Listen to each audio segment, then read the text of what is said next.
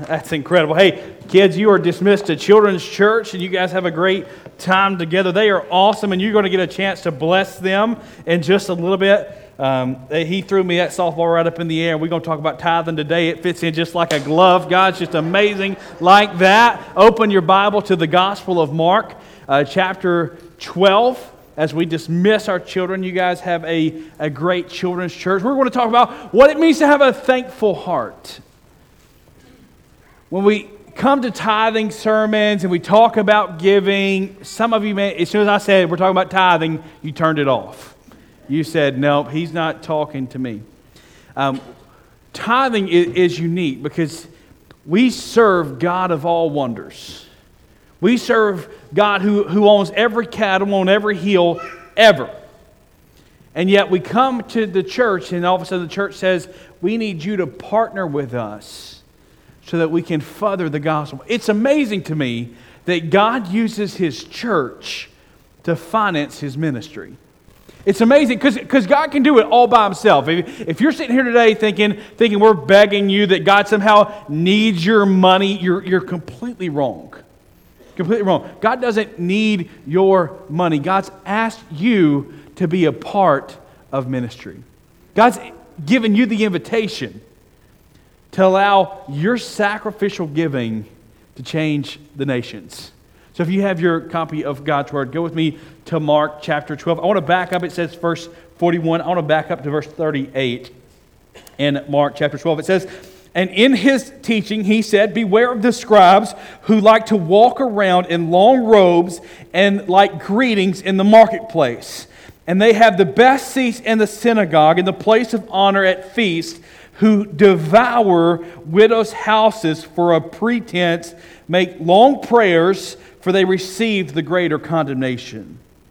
It says, and He, Jesus, He sat down opposite the treasury, and He watched the people putting money into the offering box. Many rich people put large sums. A poor widow came and put in 2 small copper coins that make a penny. He called His disciples to Him, and He said to him, truly I say to you, this poor widow has put in more than all those who are contributing to the offering box. For they all contributed out of their abundance, but she, out of her poverty, has put in everything she had, all she had to live on. Jesus is here and He's teaching us. He's in the climax of His gospel. He's in the climax of what He's doing, and He's turning His attention to Himself, and He's pointing that He is the Son of Man. He's pointing to the reality that He is Jehovah Jireh, that He is the God who provides. He is God Almighty. He is good. He's showing us over and over about how wonderful He is, and yet He comes here and He tells His bride, He says, be leery of those prideful religious people. Be leery of them. Be leery of them. They're pompous. You know you can be religious and not be a believer. You're looking at me like a calf at a new gate. You can be religious and be wrong. You can do the right thing. You can even come to church. Do you know you can even have your name in a membership roll somewhere? You can come to Sunday school.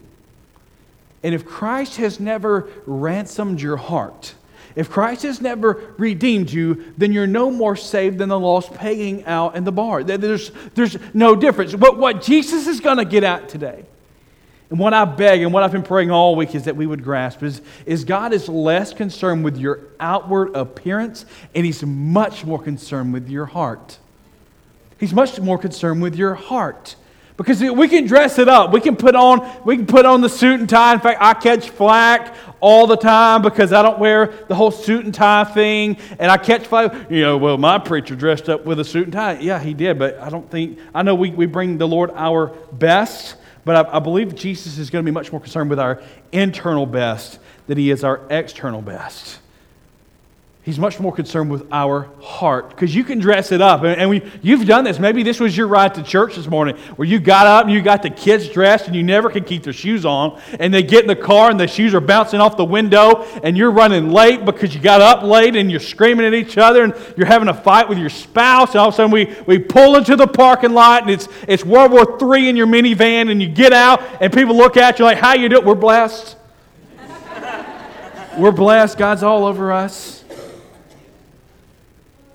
We spend so much time being focused on how we look externally, and we rarely take inventory of how we are living internally. And the heart of giving to the Lord is not an outward thing. You know, I don't have a clue who in this church tithes.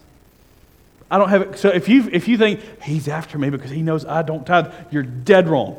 I don't have a clue. I don't look at the books. I can't even log in to that computer because I don't care. It's not for me to know how much you give. I know how much my wife and I give. I know how our faithfulness is, and I know where we're at as a couple and how we're giving to the kingdom. But I don't know how much you are. But you do. And God does. We're giving today with a thankful heart. I want you to realize as we look at this text that Jesus sees what we give. Now, it's ironic. Jesus is sitting down, and he has just kind of put the scribes in place, and be mindful of those lofty religious people, those who we're going to call the Facebook posters. You know what I'm talking about? The people that don't live like Christ at all, but their Facebook feed shows that they do. That's who. Don't look like those. Just because someone claims religion doesn't mean they're true. He says, don't look at them. But he sits down and he's watching people, and it's ironic. Jesus could have walked in the synagogue and on the place. He's sitting outside watching people give. And he watches people walk by, and they put in just sacks of coins. They put in great sums of money. But this widow comes by, and she drops 2 little copper coins. It was, for all intensive purposes, it was a worthless offering.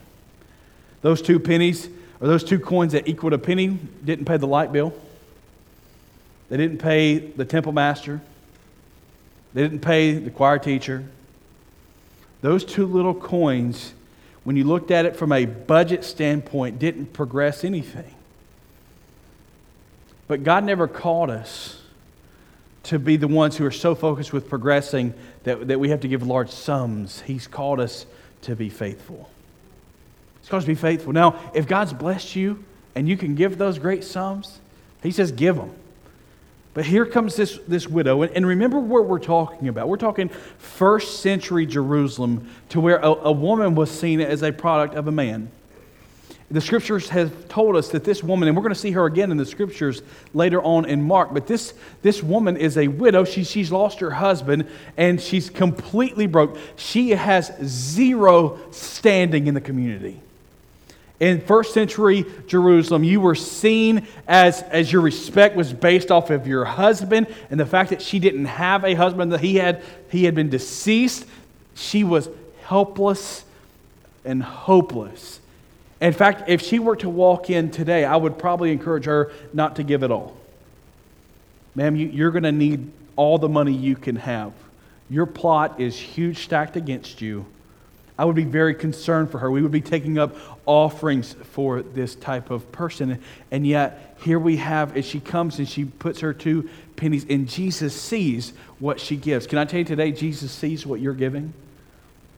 Remember what the Gospel of Matthew teaches us. It teaches us that where our heart is, there our treasure is well. Where our heart is, that's our treasure too. So if you've been saving for that new bass boat and you're not being gracious with your money because that's what you're after, then your heart's not consecrated to the Lord. It's consecrated to Bass Pro Shop. If you've been after that new purse and you just can't wait to get it, and you've been stacking them $20 bills and you're just excited, and your heart's not consecrated to the things of the Lord, and it's consecrated to Macy's. Christ knows what we're giving, and He sees what we're giving. Some give a lot because they have a lot. You ever wonder why some people are blessed better than you? You ever wonder why some people have more money than you? Keeping up with the Joneses can be an exhaustive thing. I look and there's people and there's pastors, and I look and they're driving brand new trucks and brand new boats, and their golf clubs are better than mine. And I'm like, Lord, come on now. I'm in the trench just like they are. Throw a brother of Benjamin every once in a while. Some give a lot because God's blessed them that way. Some have a lot because God's blessed them. And some gave a lot because they're in abundance. But some give all they had even though it's little. Some give all they had even though it's little. I always, every time I preach on tithe, and I know one of you is going to send me an email tomorrow, and that email is going to be something like, well, the New Testament doesn't specifically call us to tithe. And you would be correct. The New Testament doesn't. I would argue that this text is the mandate of it. And where we get caught in 10%, some people are telling me it's not 10% gross, and I would argue that yes, it is. The New Testament standard is not that you give 10%. The New Testament standard is that you give it all. You give it all. That we lay everything down. Remember what Jesus told to the rich young ruler. The rich young ruler came up to Jesus and he says, Rabbi, what must I do to be saved? Jesus knew he had a lot of wealth. Jesus knows you have a lot of wealth. He looked at him and he said, go sell off everything you own. Everything you own. Give the money to the poor and follow me. It says in the scriptures, that rich man went away and he was discouraged and he was disappointed. Why? Not because he didn't know who to give the money to. Not because he didn't know how to sell it or because he was going to have to start a for sale business. He was upset because he had a lot of stuff that he was unwilling to let go of. His treasure wasn't standing before him. His treasure was all that he had in his bank account. Listen to me, if you spend more time worrying about your 401k than you do Matthew 28, you've got a big problem. You've got a big problem. We're not building kingdoms here. Remember, your house will fail. If you own a house, you own trouble. If you own a house, you've got problems. The roof will leak, windows will leak. Somebody might kick the door in and steal everything you have. Our treasure's not here. We've never been established, built a comfortable kingdom here. It's always been there. So Jesus sees what they were giving. But not only did Jesus see what they were giving, Jesus saw why they were giving. Why they were giving. Here we have the scribes, and the scribes were there, and they would come in with their big money bag because they were some of the wealthiest people of the day. They would come in and they would drop their money. And I just imagine, I'm kind of a visual learner, I just imagine the scribes coming in and they kind of hold that bag up a little higher so that when they dropped it down into that metal basket there, that you would hear the big clang when the change hit it, and almost to point to their piety and point to their status in their culture. Look how much we've got, and all of that is self-driving. I was in a building program at a church I was on staff at, and we were getting closer and closer to paying off the debt, and we had a guy come into a staff meeting we were sitting in, and he said, well, listen, he said, I want to give $20,000 to that building program, and we still owed quite a bit. We were somewhere around $350,000 left on the building, and he said, I want to do this. He said, I want you guys to call me when you get to $20,000, and that's what you owe on it. And he said, I'm going to pay the thing off. And we begged him, don't give us money with strings attached to it. That's not what we're about. If you've got $20,000 that God's given you to give to this church, you just give it now. Don't worry. We tried to argue, you can actually save the church money if you would give it now. He didn't want to be part of the solution to paying off the debt. He wanted to be the one that everybody looked at and go, well, hey, Mr. Jim gave the last $20,000. Good job, Mr. Jim. If we start giving so that people look at us and go, well done, we're giving for the wrong reasons. We're giving for the wrong reasons. We don't give so that people look at us and they're impressed by our ability. We give because we want to be sacrificial. Sacrificial giving honors Christ even if the amount is small. Maybe you're here today and you're like, Jeff, I just don't have it. You're wanting us to give, and I give faithfully, and I'm giving my best. Then keep giving your best. I'm not asking you to to bankrupt your house because you give to the church. I'm asking you to give sacrificially. And I'm not just talking about your money. I'm talking about your time. I'm talking about your efforts. I'm talking about your spiritual gifts. I'm saying give wholeheartedly and give sacrificially so that you may be a useful vessel for the kingdom. Do you know there are tons of people around us not going to church at all? There are tons of people around our church building. Within 3 miles of our church building, there are thousands of unchurched, unevangelized people. We no longer have to get on an airplane and go to Guatemala to see lost people. You can go to Winn-Dixie. You can go to Munoz. You can swing by Little Caesars on your way home from church today. You find lost people everywhere. We've lost our intentionality for being thankful enough to tell somebody about Jesus. When was the last time you were so caught up in God saving you that you had to tell somebody about it? When was the last time that the Spirit welled up inside of you in such a way that you had to verbally communicate what God was doing?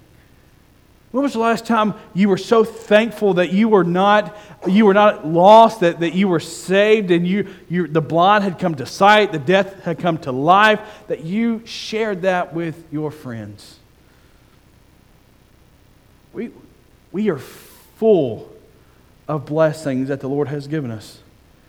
You realize today, if you drove in a car on the way to church, and I didn't see any bicycles out front, if you drove in a car today, you're among the richest people in all the world. Among the richest people in all the world. I'm not talking about, maybe not the state of Alabama, I'm not talking about that, but I'm talking about you're among the richest people in all the world because you own an automobile. Most of us own a couple. Some of you own several, right? You're among the richest people in all of the world. God has blessed you. Many of you have nice clothes to put on. Many of you get home and you're not gonna fear about where am I gonna eat. You know, you go to the fridge and there it is. You're gonna stop by and hit a restaurant on the way home and pay cash. God's blessed you. He's gifted you. Even if you don't have what the Joneses have, God has met your needs. You may not have everything brand new or name brand, but God has provided. When's the last time you were thankful for what you had? Said God wants us to be sacrificial givers, even if the amount is small. Listen, comfortable giving honors no one, even if the amount is small, or even if the amount is large. Comfortable giving, it doesn't honor anyone. God doesn't look at you and say, well, you're honorable because you tipped me. You threw a 10 in and you think you're good. Comfortable giving honors no one. You're not pleasing the Lord because you're not being faithful to the Lord. You're not pleasing yourself because you're cheapening yourself. Remember what Malachi 3 tells us. When we think about giving, the Lord says, test me in these things. Few times in all of Scripture does God say, test me here. But the Lord says, test me here. He says, you start giving faithful. You bring your 10% to the storehouse. Malachi tells us that if you test God in this, that God will open the windows of heaven. Open the windows of heaven, and He's going to pour out blessings on you. Now, you may have to give sacrificially, not knowing how you're going to eat again. Love this story that Tony was telling you. You may not know where that next meal is going to come from, my friend, but God's faithful. God's faithful. God's never let you go without having a plan to get you some. He's always faithful. It may not be what you wanted, because even the people walking through the desert, they got tired of the manna. God was providing food. You may not be eating filet mignon, but God's a provider. God's a provider. So many times in my life, so many times in our marriage, we have always said we're going to be faithful tithers. We've always said it. We 10% off the gross, that's how we tithe. We've always established that in our marriage. That's the first thing we do. Every time we get paid, that's the first one that comes out. And we've had months, I'm just being clear, we're in church today. We've had months where we've had that thought, you know what? That tithe money would pay that bill. I know it's sinful. Maybe you've thought it too. You know, if we didn't give so much to church this month, we could pay all that bill. And we wouldn't have to pay them next month, and we'd just be done with it. That's Satan talking. That's Satan talking to you right there. He's if we can cheapen the church, if we can cripple the church, then we're not going to be as effective. God's called you to be faithful. I remember the one time that I had this magical miracle of the Lord moment. I had to go to the emergency room. We had just gotten married, and I may have told you this story in a tithing sermon. If so, act like it's brand new to you.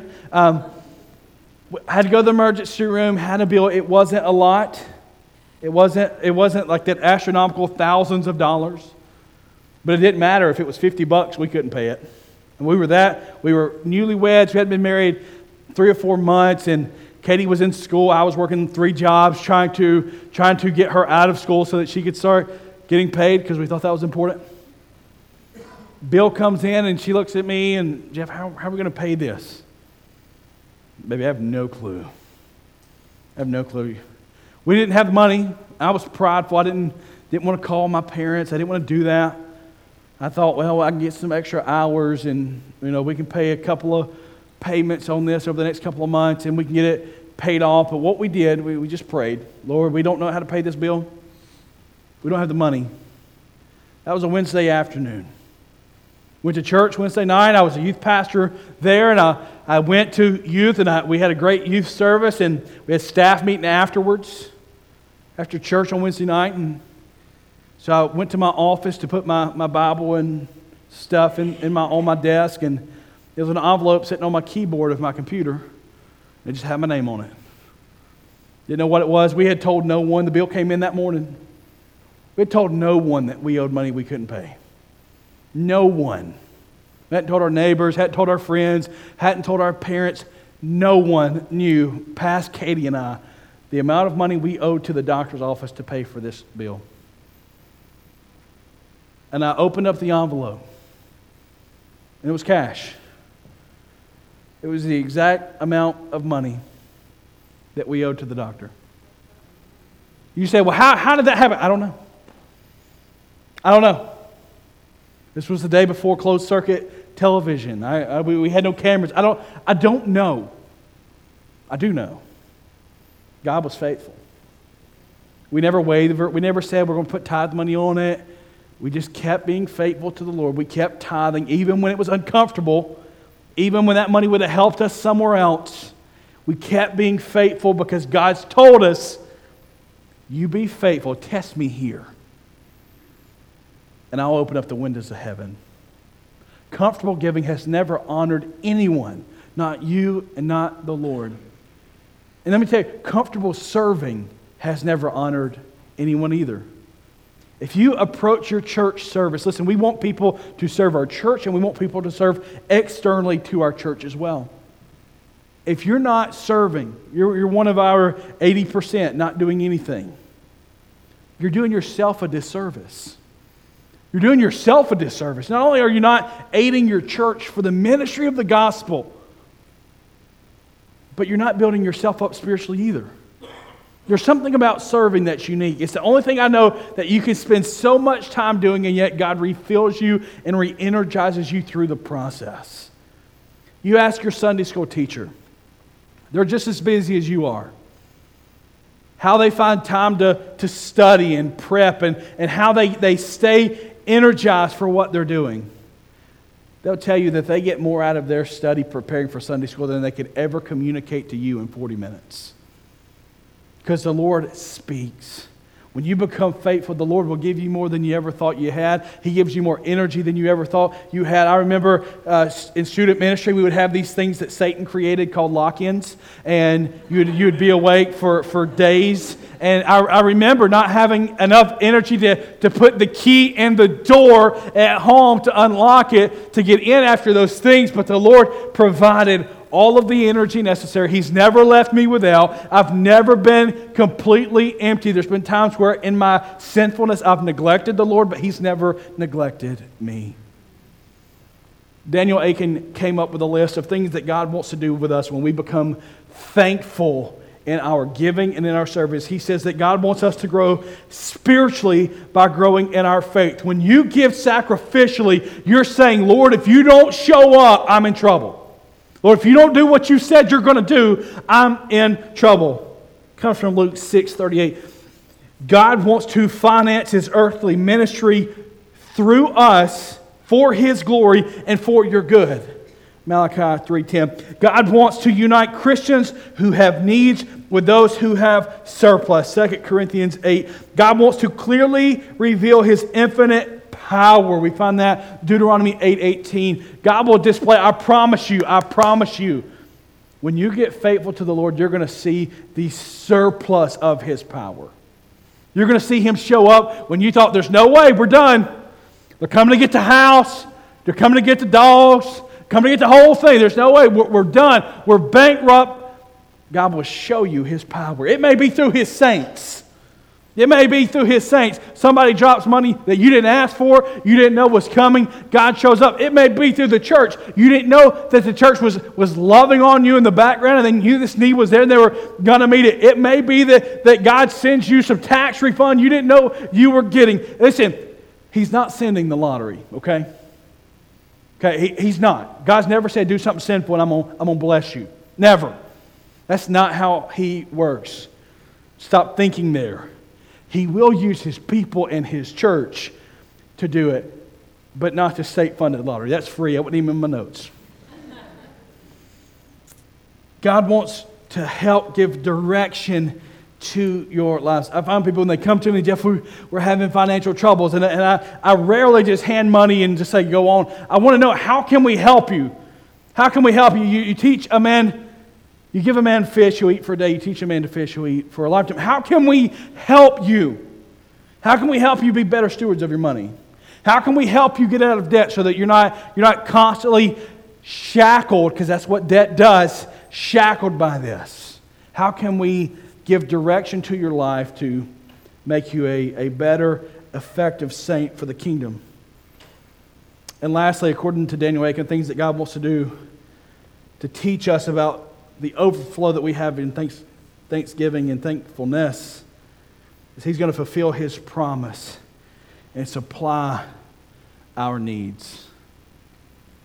God's never said, give to me and I'm going to leave you hungry. God's never said, be faithful to me and I'm going to leave you stranded. But He says, when you get sold out, you become a thankful giver. You don't hate seeing that plate come around. You don't hate giving above. We have our tithe. You don't hate offerings. You love it. There are opportunities for you to give. In fact, today you get to give money on your way out to further the kingdom through what the Griffith family is doing. They're going all over North America, sharing the gospel of Jesus Christ with the nations that they come in contact with. Every time that wheel rotates on their car, it costs money. Every time. I've yet to see a gas station giving away free gas. I've yet to see the oil change, tire change people ever say, come on in, it's free. It all costs money. They have to live, they have houses, they have kids, and kids are expensive, you know. When we become thankful, and we have a thankful heart, and we give faithfully to the Lord, God is faithful, and He will provide. He will provide and supply for all of your needs. Are you trusting the Lord this morning? Are you trusting the Lord? Are you a faithful giver? Are you a cheerful giver? Are you a thankful giver? Are you using your thankfulness to serve the Lord? God's called us to be co-heirs and co-ministers in this ministry of reconciliation. He's invited you. He said, I want you in. You're on my in team. I want you in. Today, are you in? Let's pray. God, thank you for our day. Thank you for your word. God, thank you that a thankful heart prepares the way for ministry. It prepares the way for us to see the work of your kingdom and your glory. God, we pray, Father, I pray over the people you have in this place today. Lord, that we would become cheerful and thankful givers. Not only to the church, and we would give well for the ministry of the church, but Father, we would give well to others. whether it was our money, it was our time, our energy, our efforts, that we would be faithful in giving of ourselves to see people transformed by Jesus. God, I pray if anyone here today is saying, God, I'm unable because I'm not a believer. I can't faithfully do that because I'm not sold out to Christ. God, allow them to come and hear the good news of Jesus. God, for those who need to minister and partner with our church today, God, I pray you'd give them the grace to do that. Lord, I ask in this time of invitation that you display your glory, your power, and we ask it all in the name of Christ. Amen.